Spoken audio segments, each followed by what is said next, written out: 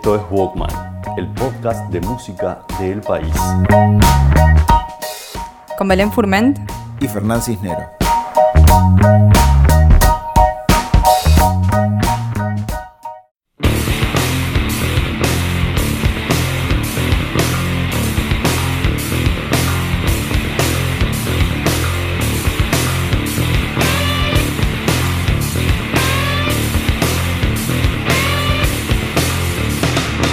Hola, estamos en una nueva edición de Walkman, el podcast de música de El País. Estamos con Belén Furment, yo soy Fernán Cisnero y hoy estamos en la casa de unos viejos conocidos. Estamos en la casa de Juan Campodónico, estamos con Fernando Santulo y con Carlos Casacuberta. O sea, estamos con el Peyote Asesino, que se van a presentar el 20 de septiembre en Sala del Museo. El show lo abre Arquero y es una buena excusa para charlar de música y para charlar de ustedes. Pienso cuando ustedes tocan y cuando vuelven y desaparecen y vuelven, siempre es que creo que es como que le vinieron ganas de estar juntos. ¿Hay algo de eso, de ese espíritu en estas cosas? Sí, Peyote siempre tuvo una cosa muy interesante en vivo y era que independientemente de lo que ocurriera fuera del escenario, cada vez que nos juntábamos a tocar ocurrían cosas interesantes entre nosotros, o sea, como banda, y era como un momento muy disfrutable.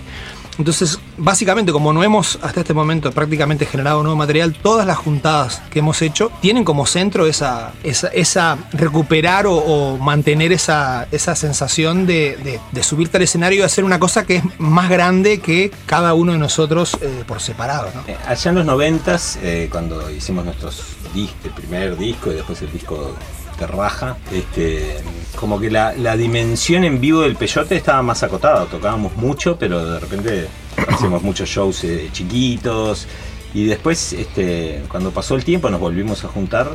Como que esta música de aquel momento no la habíamos llevado a escena de una manera más desarrollada. El poder juntarnos a tocar, y que eso quizás en el primer momento del Peyote fue un poco estresante para nosotros, y como que nos creamos unas grandes expectativas, ¿no? Íbamos a sacar nuestro disco en toda la región, lo fuimos a grabar a Estados Unidos, lo produjo Gustavo Santaolalla, un productor. Nos conectó con un mundo de cómo hacer discos de una manera muy, muy profesional y muy profunda como método de trabajo también. Quizás toda esa tensión y esa presión un poco nos hizo hacer muy buena música, nos inspiró artísticamente, pero se nos hizo un poco... Sí, nos pasó factura en determinado momento. Nos terminamos disolviendo rápidamente. Y bueno, como que cuando nos volvimos a juntar, una de las consignas fue todo lo que hagamos lo vamos a hacer porque tiene un sentido interior para nosotros, donde estemos todos cómodos, que la pasemos bien, no poner ninguna expectativa en esta... salvo lo que artísticamente pase en los conciertos y con la música que empecemos a hacer, que es lo que hemos empezado a hacer sin demasiada presión tampoco. Estamos componiendo, tenemos algunas ideas, algunas ya se han mostrado. El año pasado sacamos Bailando Samba. Un demo de Bailando Samba, porque eso en algún momento lo haremos para un álbum con otro desarrollo.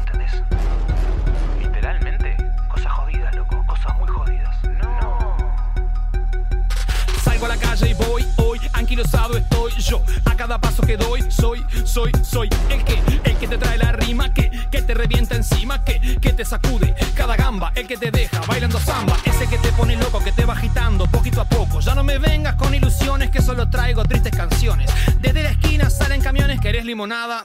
Comprarle limones es un desafío, zafar de hastío, mover el cuerpo, que eso es lo mío. Yo no me río ni me confío de que toda la sangre no llegue al río. Ya no me fío de tu proyecto, en este caos no hay arquitecto. Ya no me pidas que tenga respeto después de que vos me clavaste en el teto.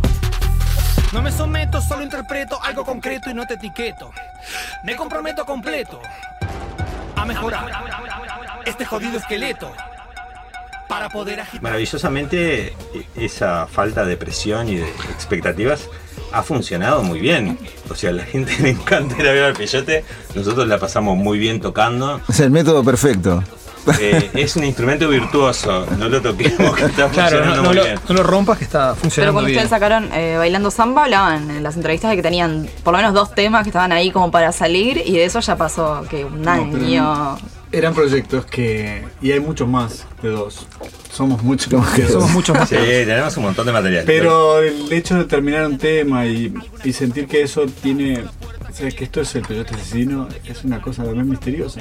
Entonces, te parece que eso va para ese lado y necesita como existir, también tocarlo en vivo. Me parece que... Y sí, la verdad que estamos como generando más cosas y eso se está acelerando. Aunque encontrar una canción como o un tema que sea como del Peyote Asesino, como dijiste vos, como que hay una esencia ahí que es algo mágico capaz en ese sentido. ¿Cómo definirían cuando se dan cuenta, este sí es un tema del Peyote? Pero es indefinible. Te das cuenta, Bueno, claro. no es mágico, pero es indefinible. No, es como que te das cuenta en un momento. Una cosa que es interesante es que Peyote no es una banda, por ejemplo, que genere 50 canciones y después se elige 10 para el disco. De alguna forma el proceso de decantamiento ese se hace en el propio trabajo de composición. Entonces Peyote siempre llega práctica, o sea, los 2 discos que hicimos siempre llegamos con 2 canciones extra. Entonces cuando la canción te animás a mostrarles que ya pasó por todo ese proceso de decantamiento, que tampoco es muy, como dice Carlos, no es muy definible, pero más o menos te das cuenta de si llegó a ese punto en el que es del Peyote o capaz que queda por el camino y no es del Peyote. Con todas las ideas que estamos trabajando, yo por lo menos tengo la certeza de que en algún momento van a ser canciones de Peyote. Todavía en este instante no son canciones de Peyote. Siempre tuvimos la sensación de que el Peyote empujaba su propia frontera, ¿no? Siempre teníamos la duda de, ¿y esto entrará? Y al final terminó entrando, yo qué sé, muchas cosas que parecían originalmente lejanas con respecto a la propuesta inicial, ¿no? En torno al trabajo de Celta Raja se fue empujando esa frontera mucho. Igual vos decías esto de que la canción Bailando Samba, ponerle en particular, que es lo último que lanzaron, pasa un proceso de cantación hasta salir, ¿no? Y ustedes ya la sienten como una canción del Peyote. Igual en ese momento en concreto, que habían pasado, no sé, 20 años casi de que no editaban material, vos hablabas antes de la expectativa y la presión. ¿Fue sin presión sacar ese tema o hubo expectativa, hubo algo de presión interna? La única presión que nos metimos fue como logística, que fue en el sentido de decir, intentemos sacar algo, y por antes de X show que teníamos, o sea, no tanto pensando en si iba a gustar o no. Temas, teníamos como 4 o 5 temas que en un momento dijimos, el único que califica como tema del Peyote es Bailando Samba. Por la ironía, por lo lúdico, por un montón de características que tenía la música. Yo creo que no fue un momento de presión para nosotros. Y me parece que el experimento estuvo bueno. Y sobre todo, obviamente nos gustaría hacer un disco nuevo. Y sí nos gusta, o sea, tenemos un pasado discográfico con un nivel muy alto. Entonces el disco nuevo que hagamos de Peyote lo vamos a hacer para que tenga ese nivel. Entonces, como que bueno, sí, podremos sacar algún demo acá, otro allá, no sé qué, pero no es un disco del Peyote. Eso lo estamos preparando, lo vamos a hacer sin presión, lo vamos a hacer, ojalá que... No, la intención está. La intención está, estamos trabajando en eso, pero nos va a tomar un tiempo y sobre todo hacerlo y que artísticamente sea una cosa realmente valiosa y que a nivel de cómo esté hecho ese disco no desentone con el Terraja, que fue el último disco que Claro, hicimos. eso para mí es una de las claves. No podés sacar un disco que es, o sea, capaz que te sale peor, pero tenés que intentar estar a la altura del precedente que vos sentaste con ese disco, ¿no? Y más después de tanto tiempo. Sí, que además ha crecido mucho el precedente con el tiempo, ¿no? Es un disco que... Bueno, eso lo conversábamos hace un rato. Que se ha como revalorizado. Claro, el Terraja tuvo un cierto impacto cuando salió, pero después, de alguna forma, esa música se fue pasando y fue como adquiriendo yo la dimensión real que tenía esas canciones. Me di cuenta en el Pilsen cuando vi que todo el mundo sabía, no los estribillos, sino el rapeo, que a mí me cuesta acordarme del rapeo. Entonces, ¿cómo había 20.000 flacos saltando? Chicos, además, o sea que no podían haber ido a conciertos del Peyote porque tenían 10 años o ¿Y por qué 12. se dio eso? No sé si te acordás la película esa aparte de Mario Handler. Sí. Que hay 4 chiquilines, como si te dijeran en 40 semanas, Sí. pasándose una cajita de vino. Y están cantando una de y Peyote. están rapeando guacho. Guacho, es verdad. No me acordaba. Yo le dije a Fernando, no debe ser fácil llegar hasta ahí. No sé, quizás si Desde la Facultad de Economía. Desde la Facultad de Economía. desde nuestra experiencia de... Sí, entonces claro. Es un ejercicio, es algo absolutamente impredecible, ¿no? Pero estamos ahí y en ese momento lo que está sonando es aquí llegan esos pinches gachos, es como Cultura nacional, papá. y dice, esto es cultura. Uno le dice al otro. ¿Cómo pasó eso? Eso, fue generación No sé, espontánea. no sé, pero aparte sin duda pero que no. no estábamos ni nosotros tocando. No había nadie difundiendo Claro. la música. Eso. El rock uruguayo arrancó, o sea, arrancó también como para otro lado y hizo otra cosa. Y eso se fue, de alguna forma se fue pasando y la gente se tomó la molestia de aprenderse unas letras kilométricas y escuchar una música que no siempre busca agradar y que no siempre coincide. Lo que yo creo que también la gente es un crisol. Cada persona que escucha selecciona un montón de cosas distintas. de un lado distinto. Claro, y se arma su propio digamos. Es que es como un crisol también ustedes, ¿no? Más teniendo en cuenta, por ejemplo, las carreras solistas que han encarado cada uno. Son bastante distintas y todos aportaban desde algún lado cercano a lo que hacen a la banda. De verdad. Es que Peyote es bien banda en eso, ¿no? También. Es como un grupo en el cual si vos cada una de las piezas y con roles diferentes, de repente no todo el mundo compone lo mismo pero no todo el mundo toca la bata como Pepe Canedo, por ejemplo. Entonces, como que todas esas fichas terminan dando lugar a esa música tan específica. ¿Cómo eso se traslada a través de la gente sin que nadie haga nada para que eso ocurra? No sé.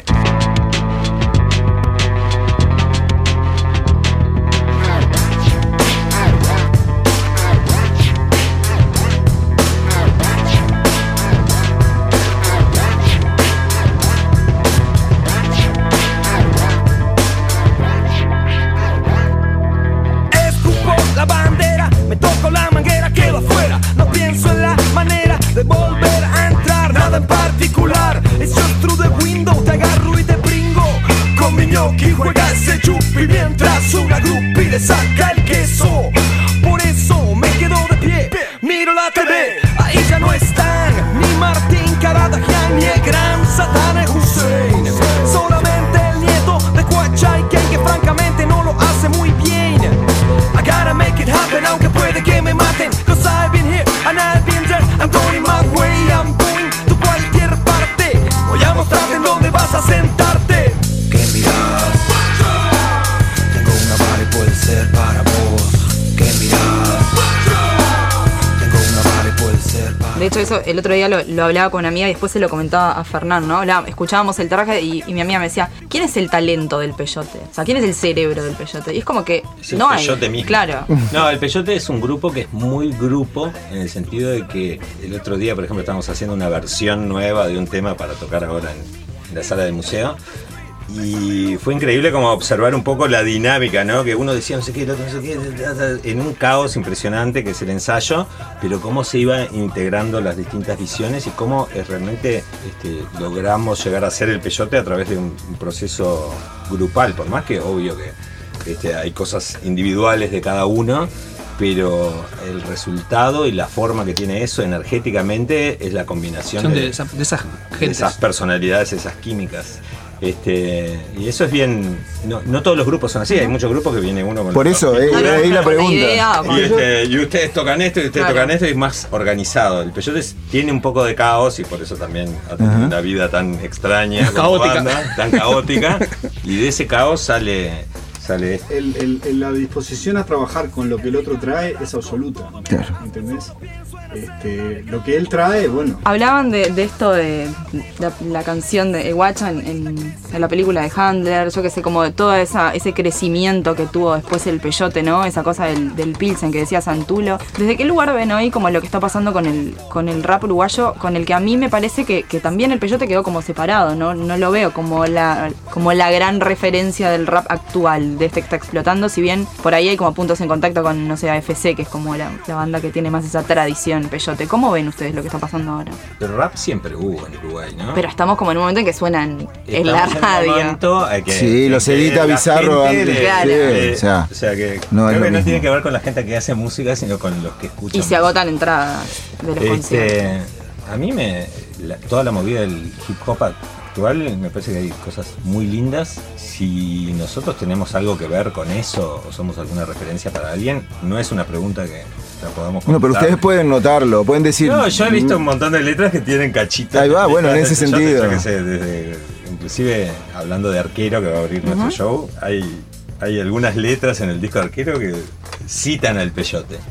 Pero me parece que hay cosas muy interesantes en el como lenguaje. El hip hop y el rap es un lenguaje bastante nuevo para la historia del mundo, digamos, de la música del mundo, y que eso, para lo que es el público en Uruguay, sea como parte de la música popular, me parece que está buenísimo, que no sea un gueto, una cosa marginada. Al mismo tiempo, está dentro de esta movida, hay obviamente cosas que me gustan más, cosas que me gustan menos. Y también lo que reconozco y que es bien interesante es que hay una variedad, o sea, hay un montón de grupos de rap, pero no es el mismo público que va a ver. Como que cada banda de repente que es más popular tiene un público que es muy distinto de la otra banda, ¿no? Y eso es bien interesante, es como que es un nuevo rock, por decirlo de alguna manera, por lo menos en el lugar que ocupa en el imaginario, claro, de acá, de Uruguay, ¿no? No, y yo con respecto a lo de ser influencia o no, yo creo que el Peyote tiene un elemento. El hip hop es un elemento del Peyote, pero no podés decir. No somos una banda de hip hop. No es una banda de hip hop. Si vos te fijás en el rock también pasa. Un montón de gente te puede decir es una influencia, pero vos de repente después mirás la música y no es tan claramente una influencia. O sea, yo siempre digo, Susan Vega para mí es una influencia. Ahora, anda a escuchar algo de Susan Vega en nada de lo que yo hago. Y sin embargo, te juro de corazón que es una influencia. O sea, a la hora de encarar un texto, a la hora de... Es música que... Me parece que puede pasar un poco eso también. No nos corresponde a nosotros decir qué influenciamos y qué dejamos influenciar, ¿no? Eso es evidente. Pero si vos me preguntás, te diría que si existe algún rastro de Peyote en alguna cosa de la música que hay ahora, no siempre es evidente, entre otras cosas porque me parece que Peyote es como una especie de rara avis también, es un bicho extraño y la música que hace agarra elementos del hip hop, pero es una de las 8 o 9 referencias que rock, podés... Tiene mucho de hardcore. Entonces yo creo que eso es un poco es lo que hace que es difícil que vos detectes una influencia directa de Peyote, porque ni Peyote en sí mismo es hablando la palabrita de hoy, es un crisol de cosas también. Entonces, medio indefinible también. Sí, sí, es un bicho raro. Es ahora que vos que estabas hablando de que estuviste revisando cosas del pasado y eso. Y hoy escuché bastante todos estos días, pero escuché la canción El Peyote Asesino, que es como una especie de manifiesto, grito, puteada. Jingle. Sí, y a su vez lo comparaba con Bailando Samba, que también tiene algo de eso, ¿no? Pero que está cantado desde el jodido esqueleto, cuando lo otro eran los blanquitos de mierda, ahora tienen un jodido.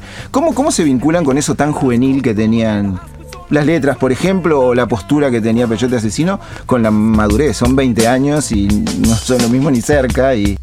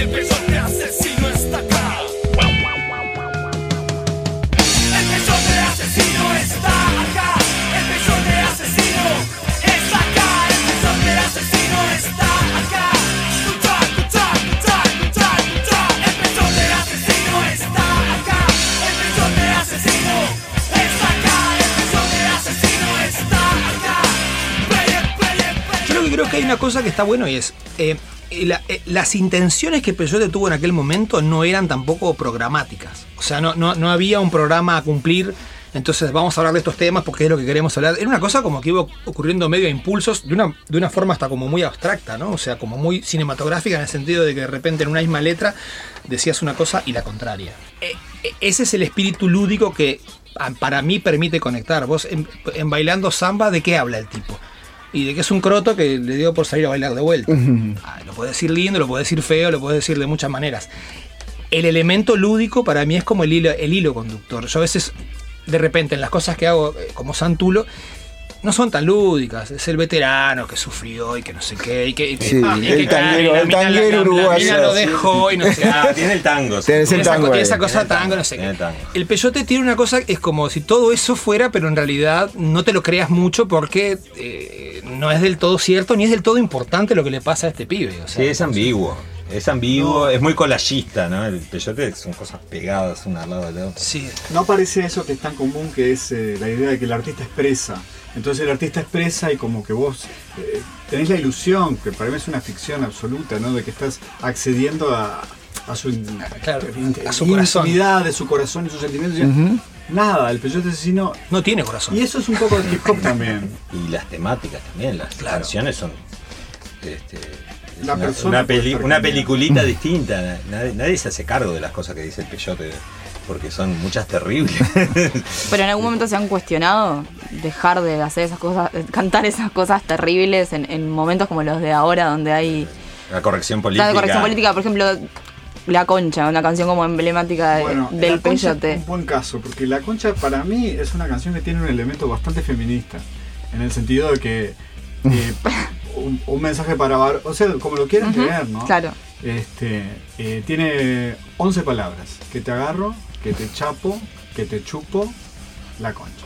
Y en definitiva, bueno, que te agarro, que te chapo, yo pienso que no es que te estoy agarrando contra tu voluntad, así sometiendo. Al revés, yo creo que te agarro para yo poder... para no irme yo. Para no errarle. Para mí no, para no errarle. Pero para ir allá, ir ahí, estar ahí, perderle el miedo, para los muchachos es un mensaje al revés, positivo. Muy distinto. Puede ser, no sé si lo he leído así. Supongo que no sería la única biblioteca esa, pero tiene varias lecturas. Tiene varias lecturas. Sí. Lo interesante, por ejemplo, en aquel momento es que era imposible encontrar canciones escritas de esa manera. Entonces, eso también era como una barrera. Yo creo que La Concha tiene esa virtud y tuvo ese rol. O sea, se puede escribir un tema así. Y eso pasa con muchas de las canciones del peyote, que muchas de las canciones del peyote son incómodas para nosotros mismos. Y antes de la corrección política y ahora con la corrección política. Ya eran incómodas también, entonces. Pero también creo que el lenguaje que estamos hablando nosotros utiliza la ironía. Es un lenguaje bastante sofisticado en el sentido de utiliza la puesta en escena. O sea, estoy haciendo un personaje. O sea, Al Pacino no es un tipo que mata personas porque interpretó a Scarface.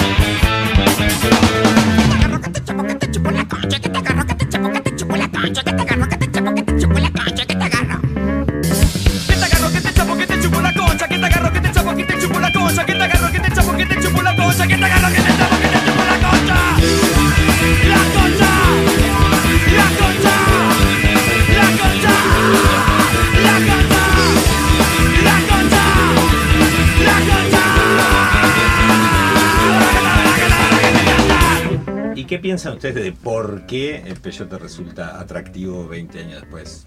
Ahora yo haciendo de entrevistador y ustedes... Yo creo que sigue siendo provocador, sigue siendo creo. Irónico, no sé. Para mí no hay... No sé si apareció después del peyote o ese nivel de ironía en en el rock uruguayo. Me parece que todo se ha vuelto bastante más literal. Literal, sí, seguro. O poético en otro sentido. Y no solo en el rock uruguayo, me parece. No solo en el rock uruguayo, pero bueno, poniéndole un poco, achicando un poco el contexto. Y me parece también que por ahí todas esas imágenes cinematográficas, vos hacías referencia ahora a algunas, siguieron cobrando importancia. Yo ayer justo le comentaba a Fernán, tipo, la referencia a Juan Gabriel, ¿no? En una canción. Sí. Una figura que también ha crecido un montón y hay un montón de gente que está redescubriendo a Juan Gabriel. O sea, son cosas que están muy vivas todavía, las que están en las letras del Peyote. Sí, en ese momento era una cosa totalmente mexicana, folclórica, extraña, ajena, que traían ustedes, capaz, pero acá era... Y a mí me parece que también tienen el rock en el fondo. Y Uruguay es un país muy rockero y es un rock. La actitud del rock. Ahí va. Y me parece que hay como una cosa media que agarran también cierto lado conservador de alguna manera de rockeros, del show de rockero. El uruguayo es un anarquista conservador. Sí. El Peyote tiene eso, es muy provocador y al mismo tiempo y a mí, ¿sabes qué? Va al rock y también va a la electrónica, es como que tiene las dos. Yo no sé juzgar popularidad, pero a mí lo que me pareció, quizás porque para mí ustedes fueron como la nueva ola, porque yo venía de la generación anterior. Yo pienso que había una modernidad en ustedes que eso nunca envejece. Y pienso que eso es la misma modernidad o juventud que tenía la Nouvelle Vague, por ejemplo, francesa. Que es un género o el primer disco de los Estómagos. O el primer disco de los Estómagos. Lo escuchás hoy y es un disco avant-garde. Avant-garde, moderno, juvenil, ¿entendés? Y me parece que eso también hay algo de eso. Cuando yo escuchaba ahora para preparar la nota bastante, decía, bueno, estos locos eran mi nueva ola. Eran como, y la nueva ola siempre es joven en el fondo. Yo creo que es una buena... Me sirve. Es un buen cierre. me quedé pensando en lo de anárquico conservador, porque pusimos en perspectiva las letras del Peyote, la ironía, la provocación, qué sé yo, pero después, capaz que sacando a Carlos, pero en particular nosotros cuatro, por ejemplo, hemos tenido, ¿no?, nuestros roces, nuestros intercambios en redes sociales por la literalidad, por la ironía, por no sé qué. Ahí también hay algo de anárquico conservador del otro lado. Es como, seguimos siendo todos un poco así. Es como difícil decir, quiero que mi banda provoque, sea irónica, que la gente lo entienda por este lado, pero a veces yo también entro en la rosca de lo que dice el otro, ¿no? Sí, sí. Bueno, vivís en un, pero es una parte, lugar. para mí es una cosa muy rescatable del uruguayo, esa característica, ¿no? De que siendo muy libertario y muy, por un lado, buscando lo avanzado, en otro costado de su personalidad es súper estable y como de valores y de cosas muy sólidas. Y es una característica súper linda para mi manera de ver y que nos diferencia mucho de nuestros vecinos y de otras cosas más cercanas, que deberían ser más cercanas espiritualmente, y sin embargo hay algunas características por nuestra historia que nos dan esa... Sí, el Peyote, por ejemplo, es un grupo impensable para mí, su formato estilístico y sus mensajes contradictorios, pero no en Uruguay. En Uruguay es más entendible. En cualquier otro lado es más difícil de pensar que un grupo como el Peyote sea popular o que mueva tanto, o que mueva las sensibilidades de otros de esta manera. Eso es bien particular y me parece que es un fenómeno totalmente uruguayo en un sentido. Y ahora mueven sensibilidades en la sala del museo el 20 de septiembre. Arquero abre el show. ¿Cómo están con los ensayos? Queremos hacer un show inmersivo. Te lo dejo ahí. La dejo ahí. Gracias por el contenido que quieras. Gracias por recibirnos acá a Walkman, el podcast musical del país. Gracias a ustedes.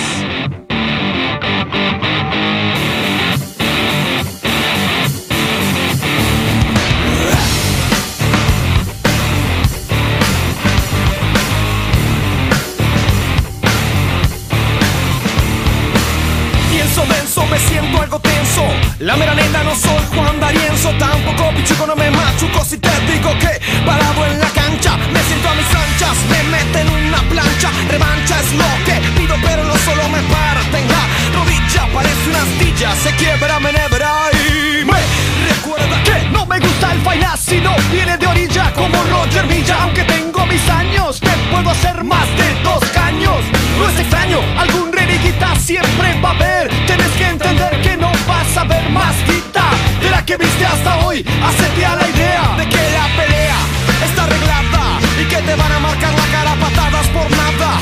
Esto no es un chiste, estás loco, man, y la jodiste.